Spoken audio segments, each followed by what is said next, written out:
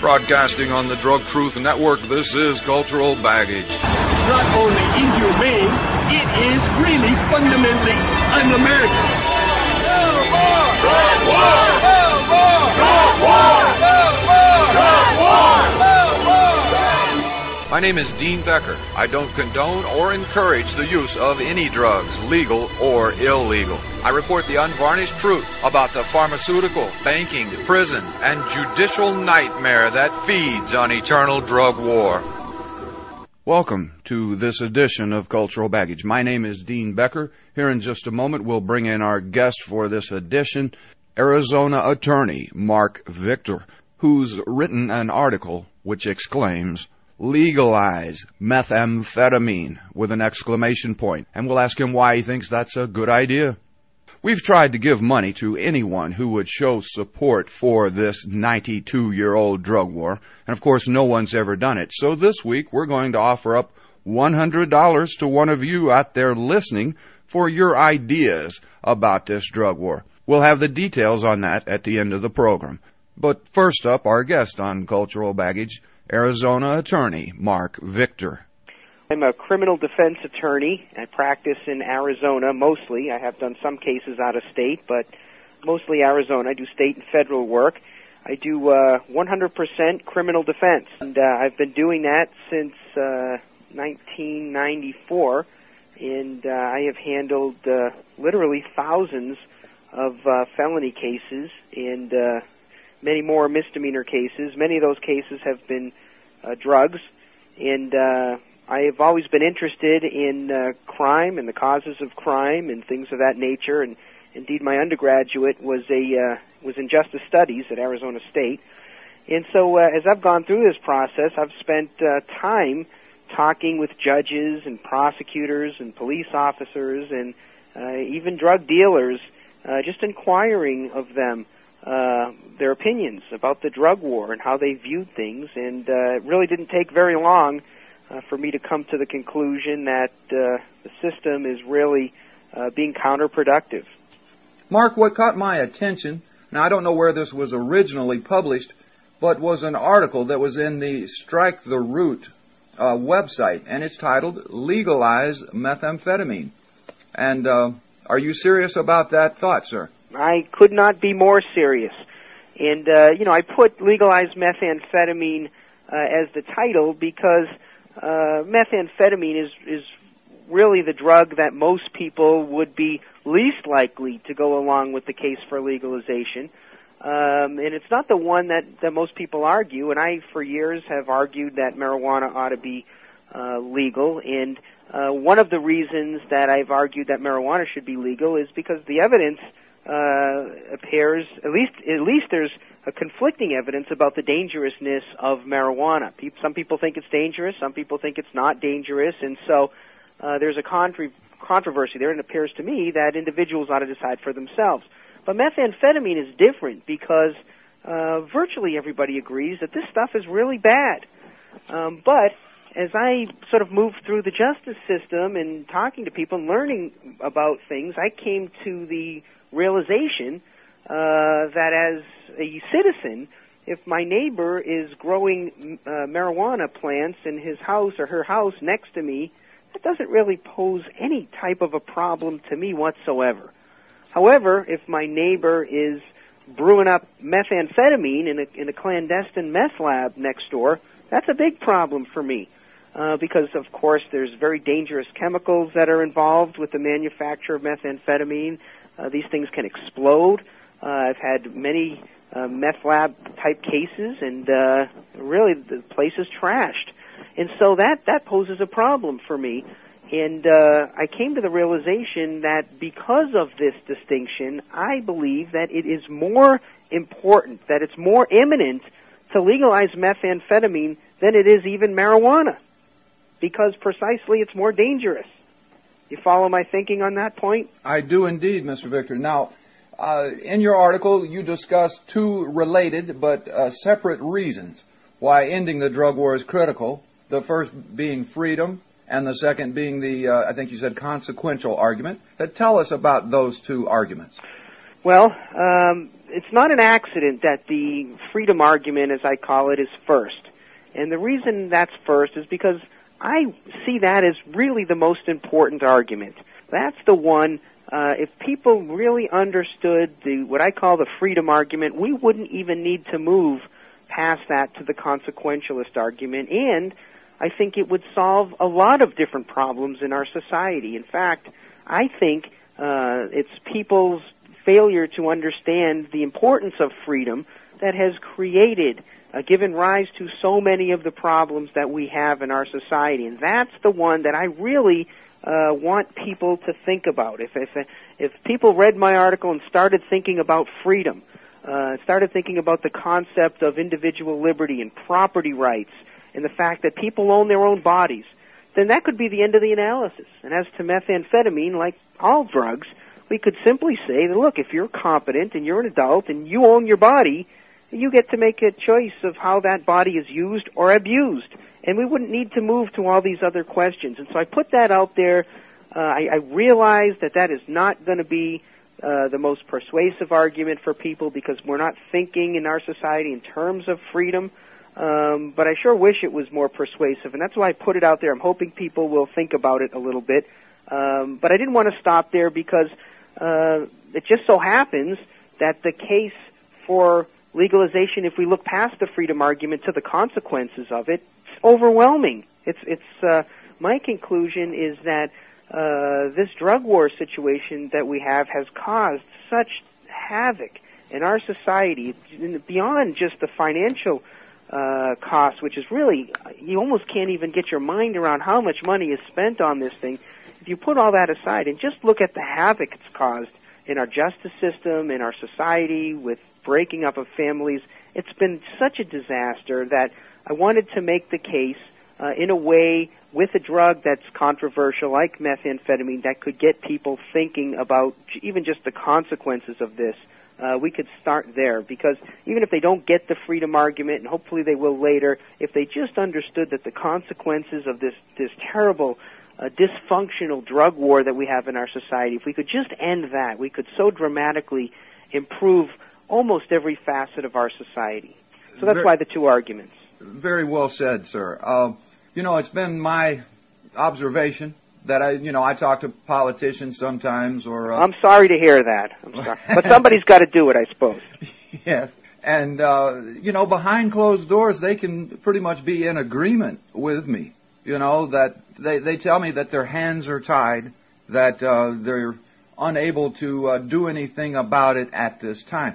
Now, you speak to district attorneys, you speak to other defense attorneys, judges, I suppose, perhaps behind closed doors. Does this topic of discussion ever present itself? It does, and this is a point that's been very frustrating for me, because I have personally been back in chambers in private discussions with judges where we've talked about this, and the judges' conclusions are things like, look, this stuff ought to be legalized. I understand that, and you understand it, and people in the system understand it, but look, I can't take that position. And I would say things like, shame on you, Judge. You need to be speaking out about this issue. You need to put the position out there so people understand what's going on. We're the ones that are in the front line. It's sort of, for people who are not involved in the justice system and don't really have addicts in their family, they're not really exposed to what's going on. They don't give it much thought.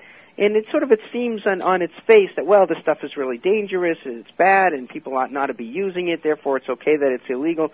But if they were in the system and they saw things that are going on, I'm talking about things that don't even relate to drugs, things like the massive amounts of funds that are going into this drug war, the unbelievable amount of resources, and these are resources and funds that are being taken away from what I call real crimes. When we have real cases with bad people and they don't have enough money to send down for the DNA test in a real case, it's unbelievable to me. But yet in virtually every marijuana case I've had, if I make them test that green leafy substance, they've always got money to send that to the lab to get that tested. And just as a citizen, it's frustrating to me to see dangerous people in the system. I'm talking about murderers, rapists, robbers, guys that commit burglaries and assaults, not being given the proper treatment and attention in the system because everybody's so busy running around chasing the pot smokers, and we're busy in the system adjudicating stupid drug cases. It's sickening. Well, there was a reporter for the Houston Chronicle. He's now retired, but he had a phrase that I think sums it up pretty good. The drug war has turned courtroom drama into theater of the absurd. Your thoughts on that? Well, I don't know if I agree with that. I think it's just more, I would be more likely to say it's turned courtrooms into something akin to a McDonald's drive-thru. I mean, that's what it is. We've got courts here in Arizona that have, there's two particular courts, and my firm is currently in Mesa, Arizona, and I'm going to be moving next month to Chandler, Arizona, but we've got a superior court in Mesa, and there are two judges there, and virtually every day, Monday through Friday, they have about 120 matters on the docket that they divide up. 120 matters. That's 60 matters per judge that these two judges are just cranking out.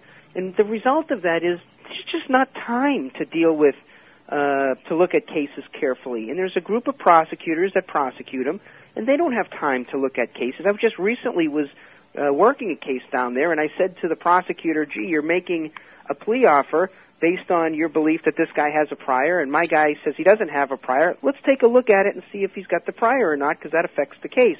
And he said, look, Mark, I don't have time to do that kind of work on that case. I just don't have time. Here's your offer, and that's it. Take it or leave it. Bye-bye. And my reaction to that is, this isn't McDonald's. We're dealing with people's lives here, and just the notion of justice and due process requires that we spend some more time on these cases rather than just process them through like we're pushing them through with a dump truck. I mean, that is not, it's certainly not dignified. It's not worthy of a civilization where people take seriously their obligations in the justice system. And it's causing what I would call an imminent collapse of our justice system. It's just completely overwhelmed. And it's not just Arizona. It's every state. My brother practices criminal defense in Massachusetts. There's same issues there as here in Arizona. They're completely overwhelmed.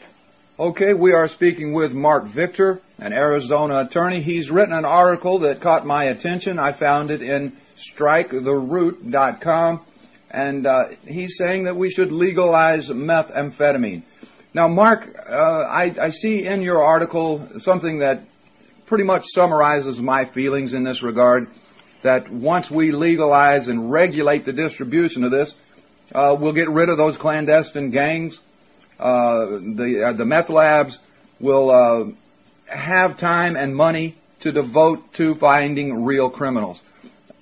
Tell us more about what you think would happen following legalization. Well, there's a couple of categories of things that I think. There are the things that I think would happen, that I think that we can reasonably assume. And then there's the things that I absolutely positively know with certainty will occur. And I listed 6 of them in my article, and I've yet to have anybody, even people who oppose me on this, contradict me or say, no, Mark, you're wrong on that. And the first thing I put is, number 1, all dangerous clandestine meth labs in residential neighborhoods would close. Well, of course that's the case. If there were large corporations that were manufacturing this stuff in big industrial parks and they have advantages of economies of scale, nobody's going to be making this stuff in some little clandestine lab in a residential neighborhood. And, of course, we have alcohol. The experience that we had with alcohol in this country as a good example of that. So you really can't argue with that. If it's legal, we're not going to have clandestine meth labs in little residential neighborhoods. That by itself, if we didn't have any other benefit, that by itself would be a reason to legalize methamphetamine. But then I moved on to number 2. All dangerous street gangs would be out of the meth business. And they would, because they couldn't compete with the big corporations and the drugstores or whoever winds up selling this stuff. There'd be no reason to buy from some violent street gang and risk your safety and pay a higher price to do it. It just simply wouldn't happen. It's the same reason the gangs aren't selling beer and whiskey today, because you can go into the store and buy them. Well, that by itself would be a terrific reason, and people don't realize how big of a deal that is. That's a great source of income for people who want to commit bad crimes. That would be over. And number 3, I said every dime currently spent on meth prohibition could be spent on real crime. How can you argue with that? If we stop spending it on meth prohibition, we can start spending it on tracking down all rapists and murderers. And I often say to prosecutors, can't we at least agree that that stuff is more serious, that that's a bigger problem than chasing down people manufacturing or using drugs? I mean, how can you argue with that? I put number 4, meth addicts would have no legal disincentive to seek help. And it's true. Right now, if you're a meth addict and you want to come forward and you want help, well, the government requires that you stop cold turkey. And that sounds nice, but that's not the way people break addictions. That what happens is they stop for a little while, then they have a relapse, and then they may stop for a while again. It's a process of quitting an addiction like that. But the problem is, if you go through that in the system, and when you relapse in Arizona, that's going to be a brand new felony, and you'll have a prior felony, and you're going to prison. Who wants to take that risk? So to some extent, we have a system which discourages people from coming forward and seeking help to get off their addictions. That would completely end if it was legalized. Number 5 is the manufacture of meth would be safe and produce a consistent product. This is a big issue today. People don't realize that. When you go out and you buy something in the black market, you don't know exactly what you're getting. There's no consistency, even assuming a good faith effort on the part of these people who are manufacturing this stuff in clandestine labs. They're not pros. These are junkies themselves that are using different ingredients that are, who knows if they're using the same recipe they used last time. Sometimes it's much stronger than the last time you used. There's a big problem. At least if it was being made by Pfizer or Merck or one of those companies, it would be consistent. You would know what you were getting. It's bad stuff, but at least you know what you're getting, and you can't argue with that. And then number 6 is the toxic waste from meth production would be safely disposed. I mean, there's no question, and there are some stats in my article about the cost that the DEA has had to undertake to just clean up this environmental disaster from flushing down the toilet of dangerous chemicals and things of that nature. And again, if Pfizer and Merck are making it, we feel pretty assured that we can take a look at how they're disposing it. They can come up with ways that are safe to dispose this stuff, and we're not going to have a problem with little meth labs dumping it in the woods or flushing it down the toilet or something of that nature. So you can't argue with those 6 points, and I challenge anybody to take issue with any one of those. And then if you can argue with them, then you're in a position of saying, well, Mark, I agree with those 6 points, but the benefits that we get from keeping it illegal are so great, they outweigh those admitted 6 benefits. And I don't see that argument. I'd love to hear it. I don't know what that other side is. I, as you have said, you try to invite judges or DAs to debate, to talk about it, and they won't do it in public. I offer $1,200 cash money to any drug warrior, as I call them, willing to come on this show, and of course they've absolutely refused to nibble at the invitation over the last several years. Isn't that sad? And you know, I've had the same challenge out there for a long time now, and I've heard people say to me, well, Mark, you know, you're a criminal defense attorney, and you know, police officers, they're a little bit intimidated to come and argue with you about this stuff because you can sort of say, look, I've represented people and blah, blah, blah, and they can't say that. Okay, fine.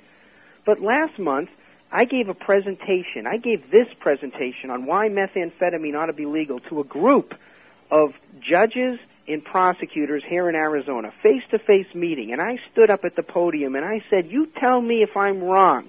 Tell me where I'm wrong. Tell me where I'm missing, and I challenge you. Debate me on this issue. Well, I thought they were going to be throwing rotten tomatoes at me when we were done, but when we were done, nobody had anything for me. I was blown away. I mean, this is not a group of people that were intimidated by a single defense attorney. These are, and some of them, by the way, were appellate judges. And they listened to my entire presentation, and I got virtually no opposition from that group. And that got me thinking. I said, boy, if they're not going to confront me on this stuff, and that's the number one group who ought to confront me on this stuff because their experience is the same as my experience, then why is it that we have this tremendous government program, somewhere between 50 and 69 billion or more, depending on how you do the numbers, that it appears nobody's willing to get up and defend other than in a couple of unopposed sound bites. I mean, I had the news out here came and did a TV little news story on me for TV, and I was given a few sound bites on my side, and sure, they got a legislator to go on the other side, and the first thing out of the guy's mouth was, that's the craziest idea I ever heard. but there was no substance. And I said, well, why don't you put us both on and let us debate together, mano y mano. Let's put my arguments against his arguments. But they wouldn't do that. And I said to the news reporter, I said, when you run the story, my only request is that you say on the air, Mark Victor is willing to debate anybody on this issue. And he did. And the story ran twice. It ran on the 6 o'clock news here in Arizona, throughout the state of Arizona, and it was run again on the weekend. And do you think, Dean, do you think my phone was ringing off the hook with people willing to take me up on my offer? I think there's an old country song, my phone's not ringing, so that must be you. I believe something to that effect, and that would indicate that they're never going to call, are they? No, I didn't get one phone call. Not one. So now I'm feeling like either I'm the greatest debater the earth has ever seen, or my argument is something closer to 2 plus 2 is 4, and their argument is akin to 2 plus 2 is 7, and they know the math.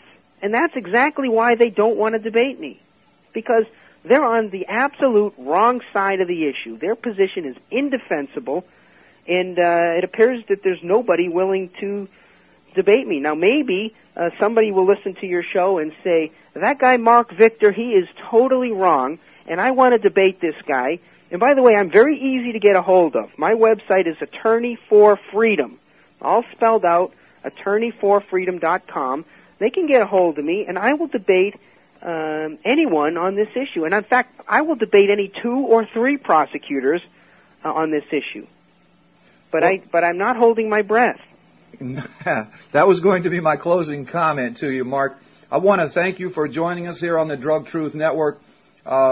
It takes a lot of courage, but first it takes a lot of investigation and confidence in your information to make a bold statement such as you have, and I think it's very well done, and thank you. Well, I appreciate it very much, and it's been an honor to be on your show. It's not a Holocaust. It's not genocide. It's not exactly an inquisition. This policy of drug war, hell-bent for eternity, has left more mass graves than any despot. Tens of millions of lives, not taken, but rather life potentials destroyed by our policy of drug prohibition. Prohibition promises to protect our children until they turn 17, when they become meat for the drug war grinder. So if prohibition's not genocide or a Holocaust or an inquisition, just what the hell is it? The Drug Truth Network wants to know what word or phrase history will use when it looks back at this time. We offer our listeners $100 cash for the best suggestion for what that word might be. Please send your suggestion to dean@drugtruth.net. We'll announce the winner on May Day, May 1st, 2006. The White House is borrowing an idea from some European researchers to estimate the true level of cocaine use. Drug test the local sewage. This is quite serious. The methodology was pioneered in Italy. The researchers, led by Ettore Zuccato, published their results in the journal Environmental Health in 2005. According to their article, Cocaine in Surface Waters, a new evidence-based tool to monitor community drug abuse. Cocaine and one of its main metabolites were measured in water samples taken from the River Po, as well as from the urban wastewater treatment plants of some medium-sized Italian cities. The researchers determined the drug concentration, the water flow rate, and the population at each site to estimate cocaine consumption in the local area. Using these measures, Zuccato and Associates estimated the average daily use of cocaine was nearly 3 times higher than official figures were reporting. Now, there is no question, drug use as measured by federal surveys is drastically underreported because it relies on self-reports. We know from research that disclosure rates of drug use by arrestees who are about to be drug tested only runs at about 50% for hard drugs such as cocaine, heroin, and methamphetamine. That is, even when they know they're going to be tested afterward, people try to hide their drug use. If and when the data from this U.S. attempt at measuring cocaine use is published, or at least released to the public, everything we think we know about cocaine use will be blown out of the water. For the Drug Truth Network, this is Doug McVeigh, editor of DrugWarFacts.org. And now for another black perspective on the drug war. In the literature on medical marijuana, the phrase smoked marijuana keeps popping up, usually in the arguments against it. There's a very good reason for this, and it goes to the true heart of the medical marijuana controversy. Marijuana, or cannabis, has been used as a medicine since centuries before the birth of Christ, and is known to be not only extremely safe, but effective in treating a variety of conditions. But the cannabis plant is an herb, so hardy it grows freely almost anywhere, from the tropics to the Arctic, which is good for doctors and patients, but bad for the pharmaceutical industry. Many modern medicines are derived from plant sources, especially if their active ingredients can be manufactured synthetically and made into patentable and therefore profitable drugs. But that's not the case with THC, the active component in marijuana. No synthetic form has yet been developed that works as well as the natural source, and smoking as a delivery system, while it has some drawbacks, is by far the most satisfactory method, as reported by patients with experience of both. Hard to believe a safe, effective treatment for pain, nausea, wasting, migraines, muscle tremors, and more would be withheld from suffering patients because of greed? Ponder this then. Smoked marijuana is a Schedule I drug, the most restricted category, reserved for dangerous drugs with no legitimate medical uses. Yet, dronabinol, synthetic THC, is a Schedule II drug, which doctors are free to prescribe, and pharmaceutical companies are free to patent. A classic case of profits over people. For the Drug Truth Network, this is Phil Jackson. I'm headed to Santa Barbara to attend the conference on cannabis therapeutics, and I'll be producing a 90-minute special for the Drug Truth Network. For you Pacificans and NPRs out there, you're welcome to use the feed, which is sure to include speeches from this event as well as one-on-one conversations with doctors and scientists from around the world who have found cannabis to be a safe and effective medicine. End the drug war. End the drug war. So you want to end the drug war. But what do you really want? The freedom to get high? Well, ask yourself this. Is gaining this small piece of freedom really worth losing the security that the drug war provides? Without the drug war, who will arrest the crack addict before he breaks into your home and kills your family? Who will ensure that you or your loved ones don't fall victim to addiction yourselves? How will employers tell the difference between drug users and everyone else? How will you? You can't end the drug war. You need the drug war. The drug war provides you with security and protections that are more important than your freedom and liberty. Because let's face it, without the protection of the government, you and your family are doomed. This has been Winston Francis with the official Government Truth. Besides the 90-minute special on cannabis therapeutics for next week, the Cultural Baggage Show will feature a live interview with Catherine Austin Fitz, who will explain to us in great detail the connection between the U.S. bankers and the Colombian drug lords. In closing, I remind you that because of Prohibition, you don't know what's in that bag. Please be careful. To the Drug Truth Network listeners around the world, on behalf of Engineer Philip Guffey, this is Dean Becker for Cultural Baggage and the Unvarnished Truth. The show produced at the Pacifica Studios of KPFT, Houston. Tap dancing on the edge of